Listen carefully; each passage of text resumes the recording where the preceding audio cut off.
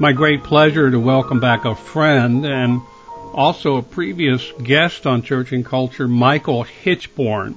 Michael is the founder and president of Lepanto Institute, very well-known figure in the pro-life movement, the pro-life world for that matter. He spent over 7 years with the American Life League as director of the Defend the Faith Project. He did all kinds of very important research and reports on organizations receiving grant money from the Catholic Campaign for Human Development. This annual report exposed dozens of grantees that promote abortion, birth control, homosexuality, Marxism, which has led to a nationwide review of the CCHD and a tightening of its guidelines. He holds a bachelor's degree from Christendom in political science and economics and a master's degree in education from the American Intercontinental University. In 2017, Michael became a member of the John Paul II Academy for Human Life and the family. Lives in Virginia. I've been in his home with his wife Alyssa and their 8 children. Michael Hichborn, welcome back to Church and Culture. Thanks so much for having me back on, Neil. It's a great pleasure to talk to you again. Well, I remember being around when you gave birth to Lepanto Institute. Yes. We were collaborating and scheming and plotting at the ground level. Well, and I knew you'd be a great success, which you are, and I'm measuring success by the kind of influence you've had and the kind of voice that you have in the public square and in the Catholic Church. And I noticed recently that on Facebook that you're organizing conversations. Could you tell us about that? What we're currently working on, we are trying to discuss a certain report that we're getting ready to put out in March, and we are collaborating with the Population Research Institute and a few other organizations in trying to. I can't say too much because I don't want to give too much away. But, no. But with this report, it's really going to be an explosive report, and I think that a lot of people need to pay attention when we get this information out because it's going to change people's perspectives on how things are being done by Catholic entities. Now, I remember back when you first started your reports on Catholic Campaign for Human Development, and I remember their response being that they're giving to the entities, and the entities share most of our values and programs, but not all. But we're not supporting the stuff that we don't agree with. Now you argued then, I guess as you argue now, that's a complete fallacy. It is, and it's really very sad, ultimately, because as we continue to investigate organizations receiving money from the CCHD, and we continue to provide this information to the bishops free of charge, we continue to educate the populace, the Catholic faithful, on what we've been finding with regard to grantees of the CCHD. The CCHD just issues blanket denials saying, oh, no, we don't give money to organizations that act against church teaching, and if we do find something on those rare occasions, then we immediately take action and that organization is defunded. But that's really not true. For 3 years now, I'll give you an example. For 3 years now, we've been giving publishing information on an organization called the Ostara Initiative. This organization was founded by a woman who created it as it was originally named the ISIS Project. Of course. And it was, I mean, it was steeped in the occult. The symbol for this thing is the triple goddess of Wicca. And we're giving money to that? Oh, yes. $60,000 a year, $180,000 in 3 years. And what was really horrible about this group, though, was that they were providing information and access to abortion to women who were in prison. And we got this from the founders' statements. We got this from organizers statements. We got this from presentations that they gave, from interviews that they gave. And we provided this information to the CCHD for 3 years in a row, saying this organization says of their own work that they are helping girls in prison to obtain access to abortion, and you're continuing to fund them, which means that when you say you don't fund organizations that you know are supporting abortion, you are lying. And what's their response on this particular organization? Crickets. Absolute crickets. Well, you're familiar with crickets, Michael. Yes. It seems to be the common response these days. Over the years, though, you've gotten responses. What happens? What's different when you actually get responses? Or do you get certain bishops supporting you? What happens? When I'm able to sit down one-on-one with various bishops, and I show them exactly what we've found, most of the time the response is that the bishop is aghast. He's absolutely stunned to see the information because, it's not just a brief that gets put on his desk with an explanation from a CRS talking head or a CCHD talking head where they say, well, this upstart organization, the Lepanto Institute, they're just trying to stir up trouble, and here's their latest report. Do you want to see it? Well, no, of course not. So I'll just go ahead and tell you what they're saying isn't true, and here's how you should probably respond. That's generally how it goes with them. But when I get a chance to sit down one-on-one and turn page after page of the first-hand evidence and to show them exactly where it's linked, the bishops are very upset. And as a result, we've gotten several bishops who finally said, enough's enough. I'm out. I'm not going to support this. And they don't. But those meetings are few and far between. Why is there such lethargy regarding, teachings that are absolutely black and white? And why can't that money be given to organizations about which there is no question they're doing good work? Right. Well, I think part of the problem is that the Catholic Campaign for Human Development was founded specifically, as in its primary purpose was to finance Saul Alinsky's community organizing groups.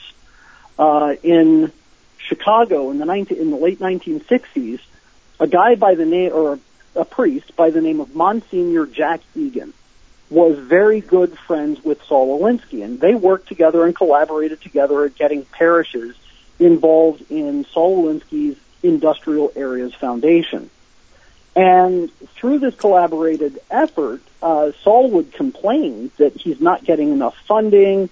It's very difficult to organize because they don't have the financing to back it. And so Monsignor Egan had this brilliant idea. Why don't we go to the bishop? And I'll pitch him an idea for a poverty reduction program. And I'll tell him about your community organizing groups, and we can try and get him to do a fundraising campaign for your groups. And, of course, Saul Alinsky was elated, and he said, great, I'd love that. So Monsignor Jack Egan, he pitched the idea. I believe it was Cardinal Schell, said go ahead and do it, and it raised a ton of money. And it was so successful, in fact, that about a year or two later, a young priest by the name of Father Joseph Bernardin, who happened to become the Secretary General of the National Conference of Catholic Bishops, was there and saw the effectiveness of this campaign and then pitched that idea to the entire Conference of Bishops and said we ought to take up a national collection for these groups, these community organizing groups. And about that time, there were spin-off groups from Saul Alinsky's groups that were starting up. One was called PICO, another one was called the Midwest Academy, another one was called DART.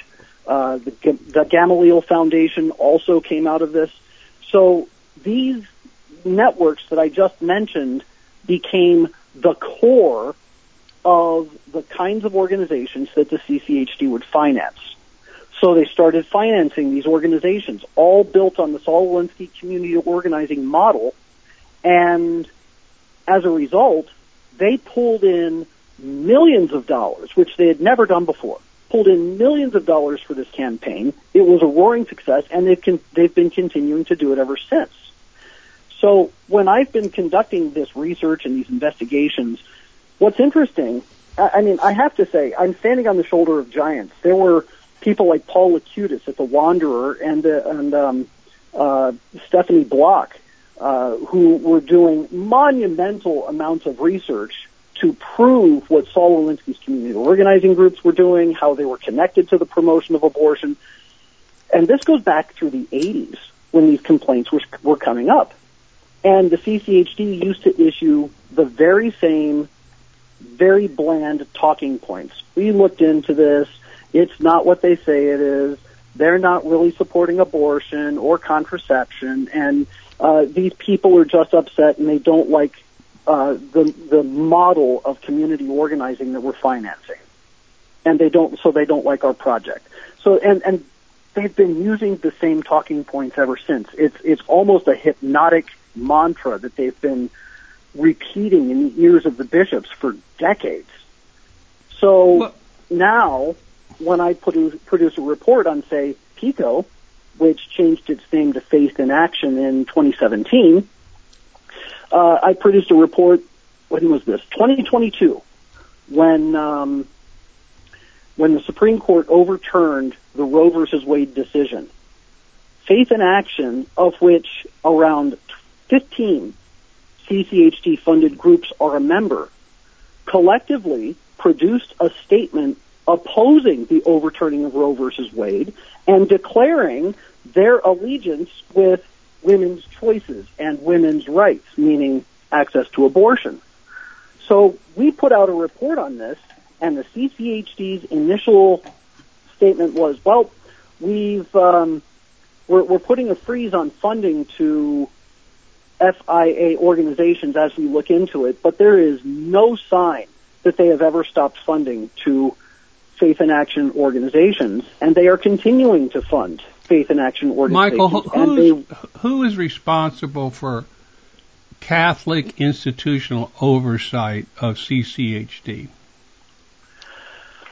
Well, it's a subcommittee of the USCCB, and the current chairman, I'm trying to remember who the current chairman is. I believe it is Bishop Senior of Harrisburg, Pennsylvania, currently.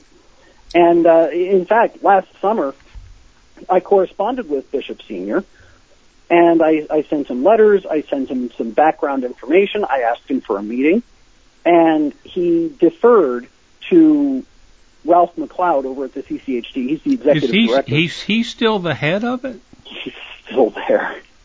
After all these years? Yeah. Yeah. How does he hold on to his job? I mean, given what he has allowed to happen. Well, and again, that's a good question, but I think I spoke with a bishop once asking him how they could get rid of some of the personnel that are part of the problem, and the response that I got from this bishop was, I have no idea. I don't know how to fire anybody over at the USCCB. And that was kind because you've been dealing with Ralph McLeod from the very beginning, going back. How old is the institute? Well, the Lepanto Institute goes back to 2015, but I've been dealing with McLeod since I was at American Life League, so as far back as 2009. You know, as a veteran, is it okay if I call myself a veteran? Absolutely. Okay. As a veteran, these are the things that really, they get me down. Not that I want anybody to lose their job. I don't. But I want organizations to follow the guidelines and moral teaching of the Catholic Church. And I'm sure that it seems if the right kind of pressure and job review were offered, these things would at least lessen, if not go away. Well, you know what seems to me? I think at some point, somebody who has contributed to the Campaign for Human Development before they were aware of what the Campaign for Human Development was financing, such a person ought to consider suing the CCHD and the USCCB for fraud. You know, if they've been lied to because the CCHD continues to say, oh, we don't fund organizations that promote abortion, but then they continue to fund organizations that are promoting abortion, they're lying. And if you're asking for money while you're lying about something like that, as far as I can tell, that's fraud. Have you ever tried to organize some sort of class action suit? It's crossed my radar. The problem is I don't have the kind of funding that would be necessary to organize a class action suit. But if somebody were to at least start talking to their CCHD coordinators, their diocesan ones, and getting them on record and saying, hey, are you still funding organizations that are promoting abortion, contraception, homosexuality, and so forth? I've given money before, and I don't want to give money to that kind of thing. And that person lies about it, well, that person's liable. And I would say that any lawsuit should start there. Well, I want to give out the URL of your website, www.lepantoin.org. Is that correct? That is correct. And people can get in touch with you through the website, correct? Yes, they can. We have both the phone number and an email address that comes to me, so they can definitely contact me through the website. So they can come to you for information. They can come to you to report abuses. They can come to you with reports of trying to talk to their priest or their bishop or the pro-life office in their diocese, and you would then profit from having that kind of intel passed on to you, right? Absolutely. Any tips, any inquiries, we always address. And then if there's anything that can be done with the information that's given to us, you bet. We'll put together a report. We'll be happy to investigate anything that people send our way. Now, I see Lepanto Institute has done a story on a book that was published by the prefect for the dicastery of the doctrine of the faith. That's Ratzinger's old job. And yet you're calling it pornographic. Is it outright pornographic? It is outright pornographic. In fact, it's not just pornographic, it's blasphemous and sacrilegious.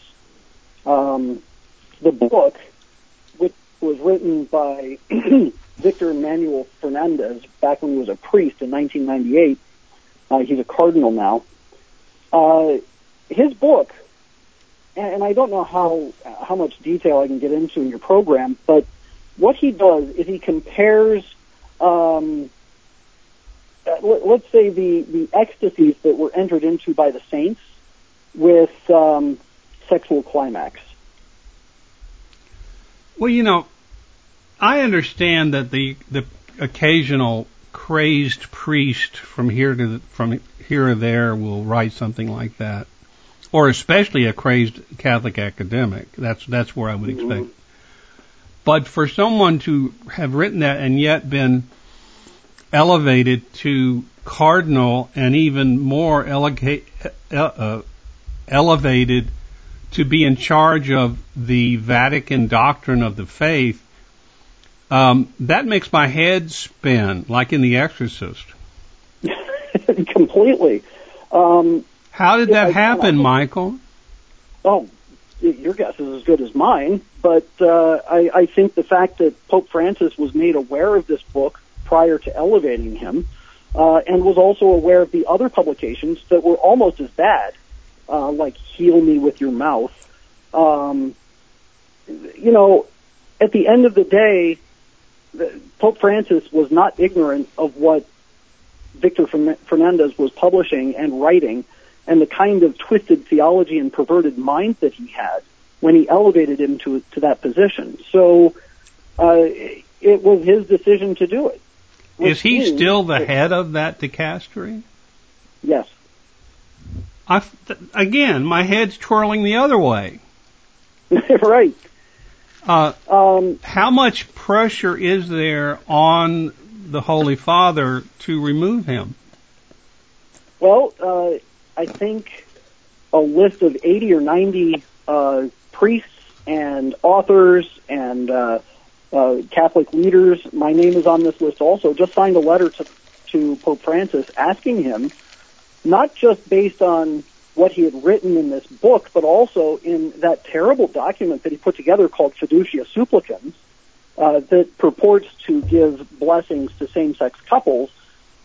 We've asked for the removal of Fernandez and the withdrawal of Fiducia Supplicans as a document, as a teaching document. So I know that Pope Francis recently responded to that, and in typical fashion, he kind of deflected some of the problems and kind of put his hands up in the air and said, "I'm not so sure, what the real issue is.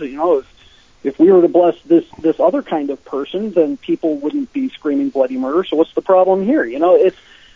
Has there been much public condemnation from the bishops of our nation? From the United States, there have been a few milquetoast statements from the United States, but the entire continent of Africa, all the bishops of Africa issued a very strong statement refusing to implement Fiducia Supplicans. Several, I think it was Cardinal Sarah, called it blasphemy and heresy. Cardinal Mueller called it both blasphemy and sacrilege. So the statements that are coming from bishops and priests and cardinals is very strong. From this country, not so much, but I'm seeing a lot of, probably more pushback against this document than I've ever seen of any document from the Vatican. Well, let's separate the two things. The book is entitled La Pasión Mística, which is supposed to refer to the mystical passion of Christ, I think. But yet the subtitle is Espiritualidad y Sensualidad. And yes, Christ was crucified in the flesh and was beaten and tortured in the flesh, so forth. But when we talk about sensualidad, we're not talking about erotic sensuality. Right. Well, when we speak of the sensations that Christ experienced on the cross, which were horrific, we're talking about physical sensation. But what Fernandez is talking about in his book is erotic sensuality. Yeah, but the point is that the Passion of the Christ was painful. Mm-hmm. It was something we want to avoid. When you contrast that with, or compare that to erotic consummation or whatever, it's not painful. It's not something you want to avoid necessarily, except within the boundaries of marriage and so forth. You're really dealing with apples and elephants. They're completely different things.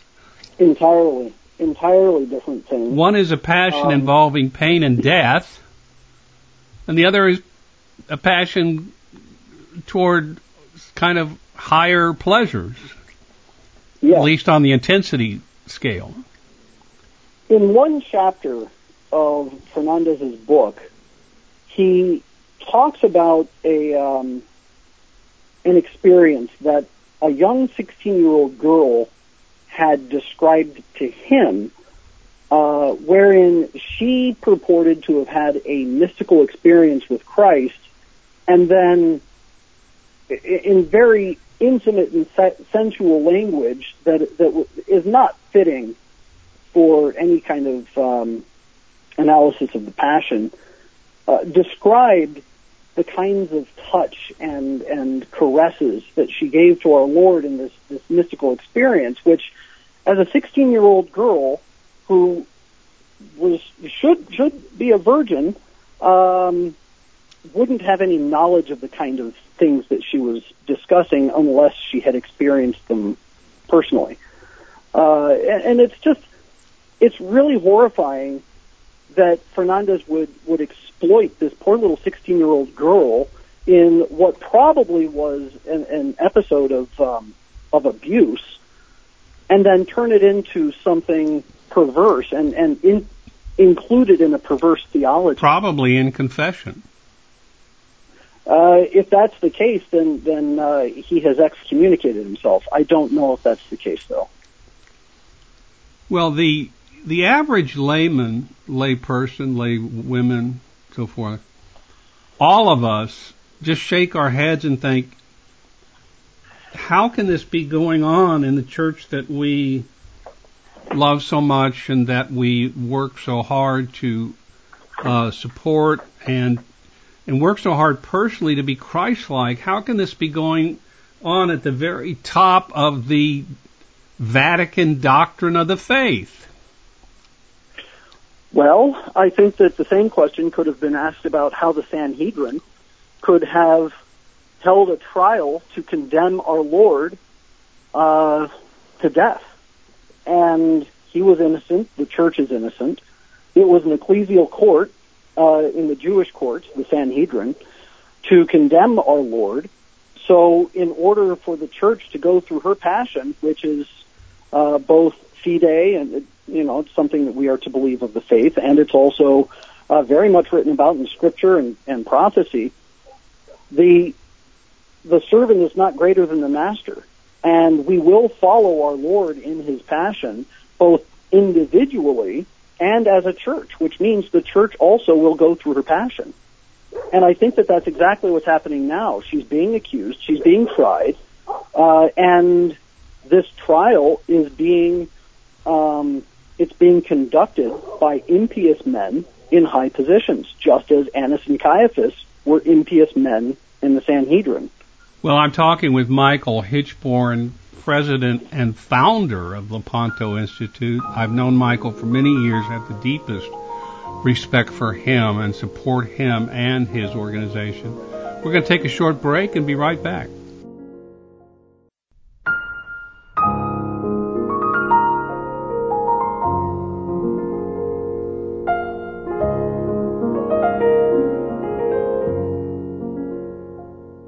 I am back with Michael Hichborn. He's founder and president of the Lepanto Institute in Northern Virginia. He's been doing such important work for many years, both while he did it for the American Life League and Judy Brown and Lepanto. And he's someone that should be heard and whose research and whose analysis should be widely known among the Catholic community at the lay level, and especially at the Episcopal level. You asked me, or I asked you during the break, how can you actually get someone like Fernandez removed? And I answered my own question by cutting off the money. And you said, well, the church is getting money from China. Tell me about that. I don't know much about it. I've heard it said, but I don't understand the details. So in September of 2018, the Vatican signed a secret accord with Beijing. And part of the agreement was that the Chinese would be able to select the bishops to run the dioceses in China. Pope Francis gave partial permission, basically saying, well, you select a group and I will confirm one of the group, and he'll be the one who's in charge. But the thing is that all the ones that are being selected by the Communist Chinese are all communists, so the selection process is rather stilted. But when that happened, an exiled Chinese dissident who was a part of the Communist Chinese Party, his name is Wao Wengyi, he actually came forward and said that part of this deal was $2 billion a year that would come from China to pay off the Vatican. And so far, there have been no counters to his claim. The Vatican has not denied that it's receiving $2 billion a year. And as far as I know, at least the last time I looked, there has been some corroborated verification that, yes, China is providing billions of dollars to the Holy See. So cutting off the funding to the Vatican, while definitely something that we ought to do because, quite honestly, our resources are better used elsewhere while the Vatican is aligning itself with globalists. But as long as it's getting money from the Communist Chinese Party, it's kind of a practice in, it's a moot point as long as they're getting that kind of money. Well, but number one, you can't hide that kind of money if there's any kind of general audit, which, of course, we don't need to get into what happened to Cardinal Pell when he did his best to have a real audit. But number two, where would that money go? What part of the Catholic Church and the Holy See would go? Where would it go, and what would it be for? Well, that is the $2 billion question, quite honestly, because we know that there have been investments made by certain individuals within the Vatican who have operated with Vatican banking funds to invest in things like the Elton John biopic called Rocket Man, which was basically gay porn. We invested in that? Oh, yeah. The Catholic Church invested in Rocket Man? Yep. And in a certain German, there's a German book-selling organization that sells pornography, so they invested in that. There's a big, posh apartment complex in London that the Vatican invested in for whatever reason. So where the money is going and how it's being used, we're only seeing little fits and spurts of certain scandalous activities coming from the Vatican funds, and it's not good. Again, my head's sort of spinning around thinking why the Catholic Church would want to lend its support to Rocket Man, not because Rocket Man is so horrible, but the lifestyle of Elton John is not something we should be putting money into to take it to the general public. Right, and I completely agree. I doubt if they're putting money into. They put any money into the new movie of Cabrini. We know they didn't put any money in The Passion of the Christ by Mel Gibson, right? Right. And of course that predates the Pope Francis, but your point is still valid. This whole issue of what the Catholic Church invests in. Mm-hmm. Any organization has investment guidelines. Any organization that has capital to invest, whether it's in the stock market or in, individual projects like making a film or building an apartment complex, there are specific guidelines. Do we know what those guidelines are in the Catholic Church? Well, I would assume that the guidelines are simply Catholic moral teaching. But unfortunately, we're seeing things like, this pontificate has gutted the Pontifical Academy for Life, kicked out all of their original members that were appointed by John Paul II and Pope Benedict, and repopulated it with people that are promoting contraception, abortion, population control. Give us the timeline of what happened to the pro-life organization. Give me the name again. The Pontifical Academy for Life. Because I remember a number of good people being on that. Wasn't Mary Ann Glendon on that? Yes, that's correct. And so when did that start being taken down, and is there anybody left on it that we like, that we trust?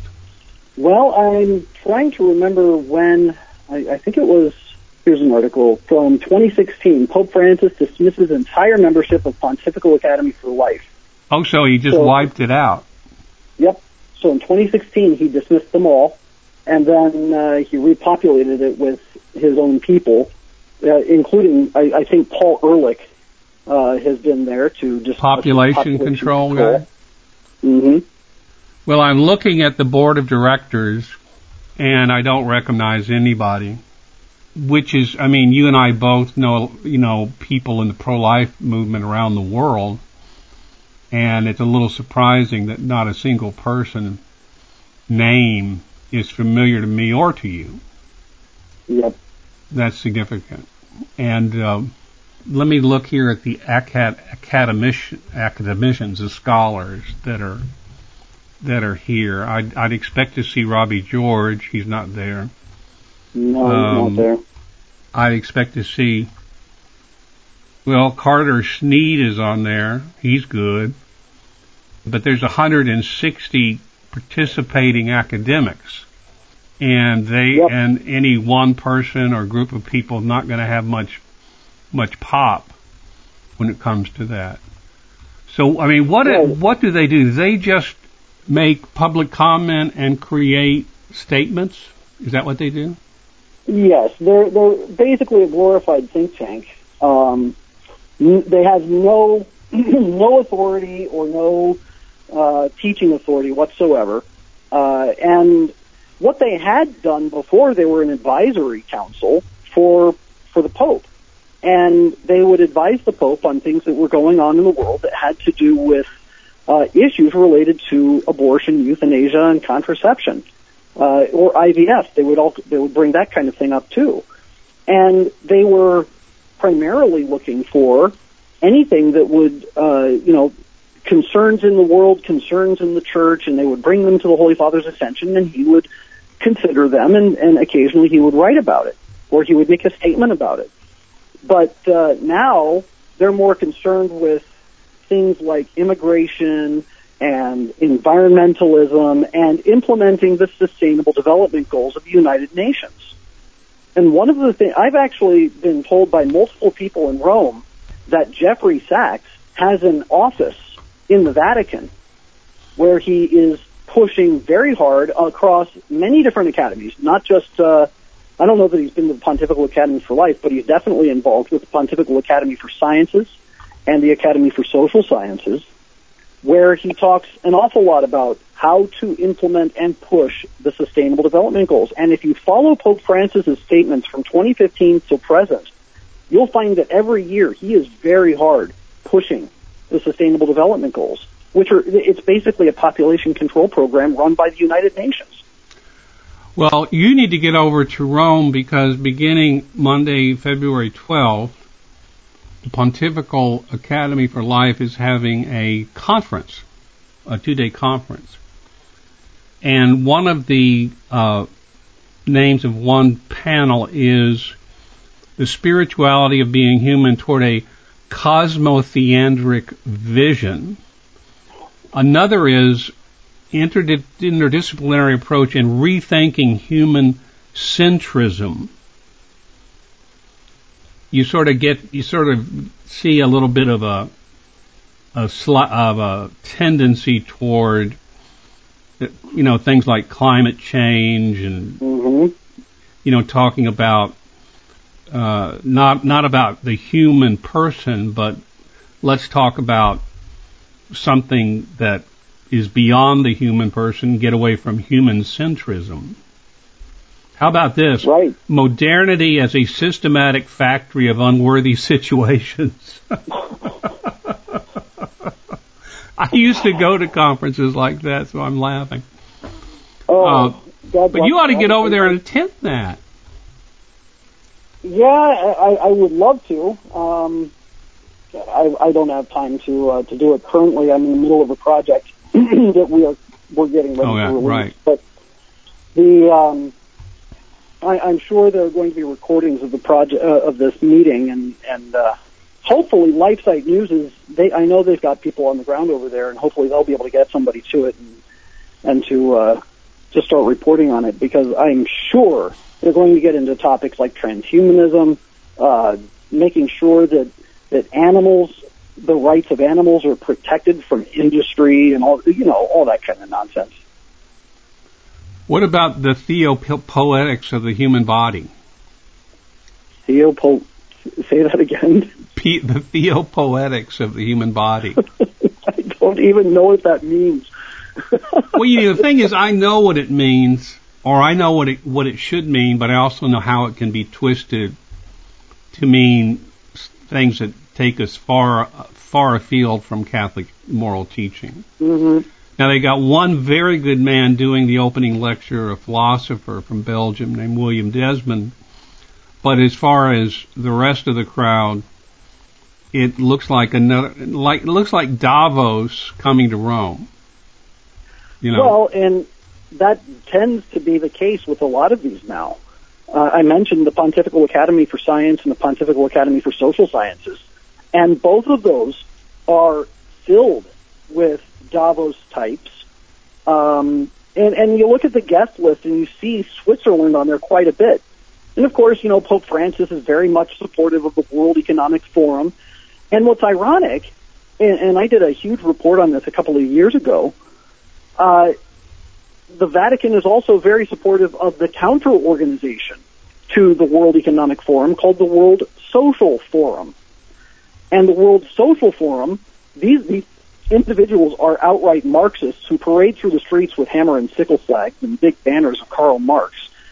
Has a lot of involvement from Caritas Internationalis, which is the Vatican's umbrella group for organizations like Catholic Relief Services and CAFOD and CORDAID and the other aid and development agencies of various countries around the world. And their involvement in that kind of thing is very strange. But what's interesting is that while the World Economic Forum is pushing something called the Great Reset, the World Social Forum is pushing something very similar that they call the Great Transition.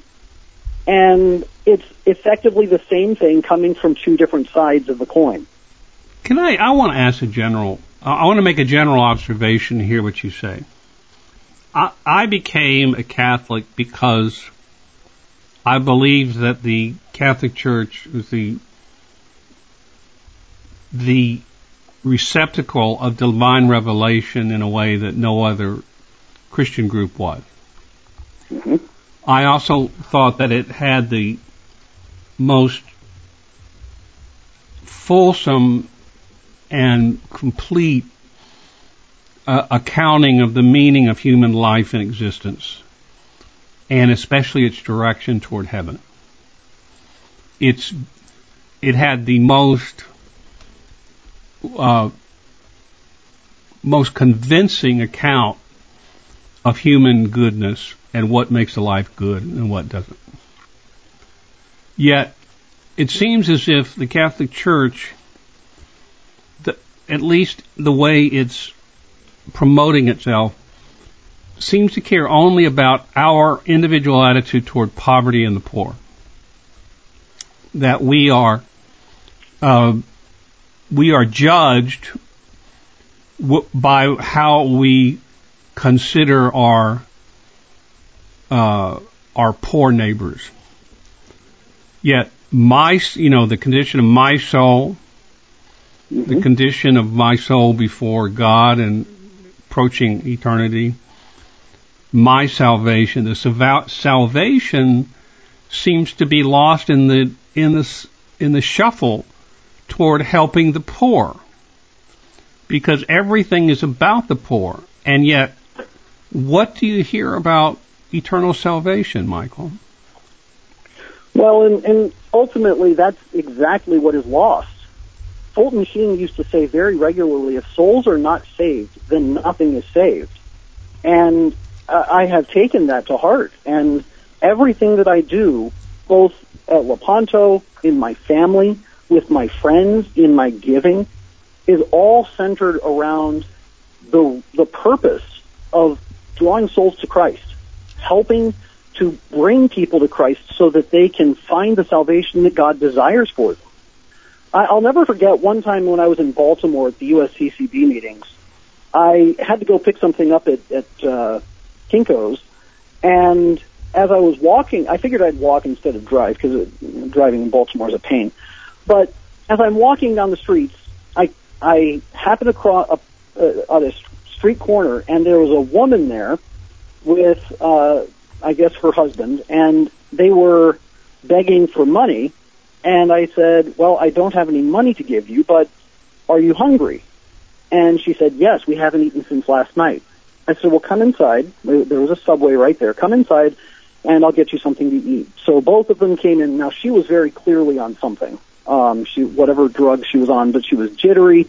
Her husband apparently was mute because he had fried himself on drugs.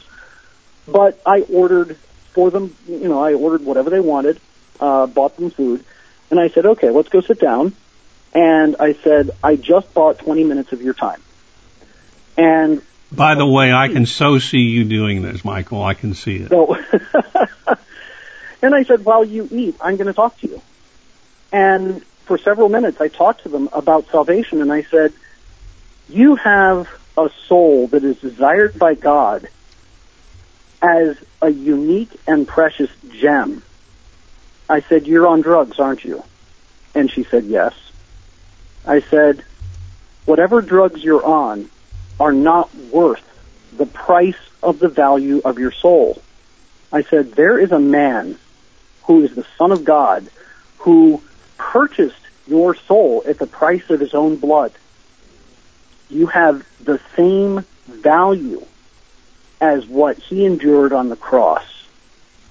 I said, what the devil is doing is trying to get you to invest in yourself, in your selfishness, and in whatever other distraction he wants to have you invest in.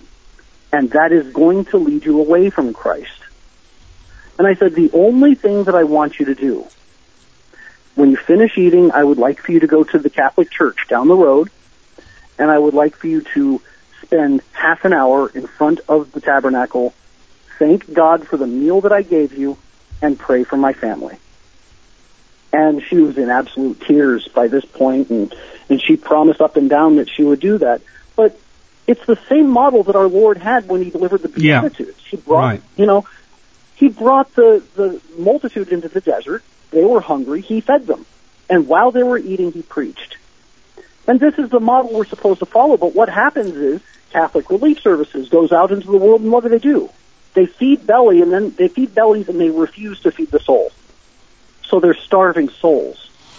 Because they don't get paid by the federal government to preach to the soul. They get paid. That's exactly right. To bus and fly, illegal immigrants into the United States. That's right. So the whole entire social justice movement has eradicated the purpose of salvation from the church. See, and Dorothy Day would have never allowed that. I guarantee it. She was so focused on salvation as the foundation for social justice movement. Yeah, I haven't read a whole lot about Dorothy Day, so I can't say for sure, but I certainly trust what you said. Well, the thing is that, anybody who is sort of pointed to as a founder of social justice gets tarred with the pitch that you just described of what has happened to it. That's not where it started. Right. And so I just, this is fortunately not true in my parish. I have a great parish, a great priest who talks about salvation, heaven and hell, talks about the evil of abortion, talks about the moral life, living well, doesn't leave out the poor, doesn't leave out our obligations there. But on the other hand, he doesn't make it the sole focus of his preaching or his teaching. I feel like somebody has reached out to me in where I am before God and where I want to be in a better place, and has called me there. But yet from the broader church, I'm not feeling that. I'm not hearing that. You're right.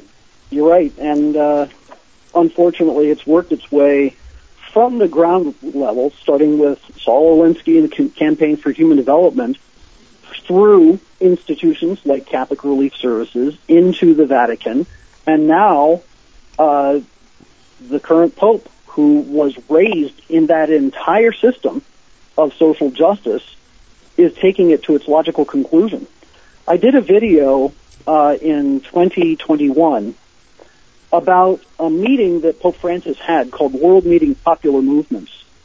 And he had a bunch of social justice organizations there that he applauded. And he said, you are a veritable invisible army. These organizations were communist organizations. One of the Vatican produced a video about these groups, one of which was called MST, which is the Socialist Party of Sao Paulo, Brazil. Oh, Lord. And MST, the woman they interviewed for the Vatican video, her name is Ceres Hadich. I went to her Facebook page, where the first thing that I saw was her doing a family read-aloud of the Communist Manifesto with her 2 young sons, while the Communist Internationale was playing in the background.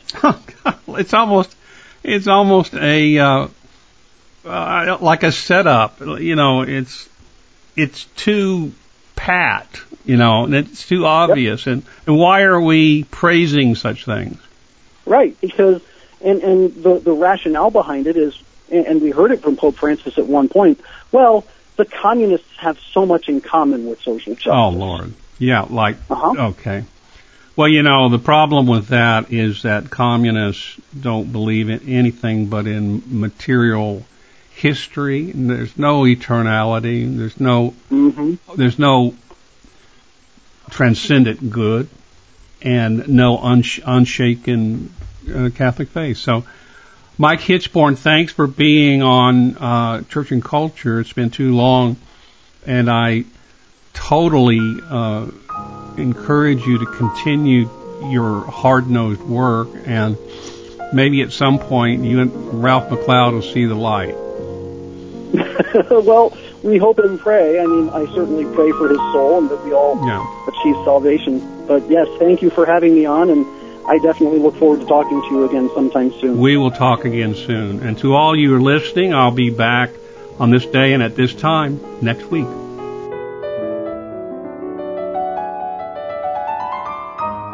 If you have any comments or questions about Church and Culture, you can contact Diehl Hudson at dhudson@avemariaradio.net.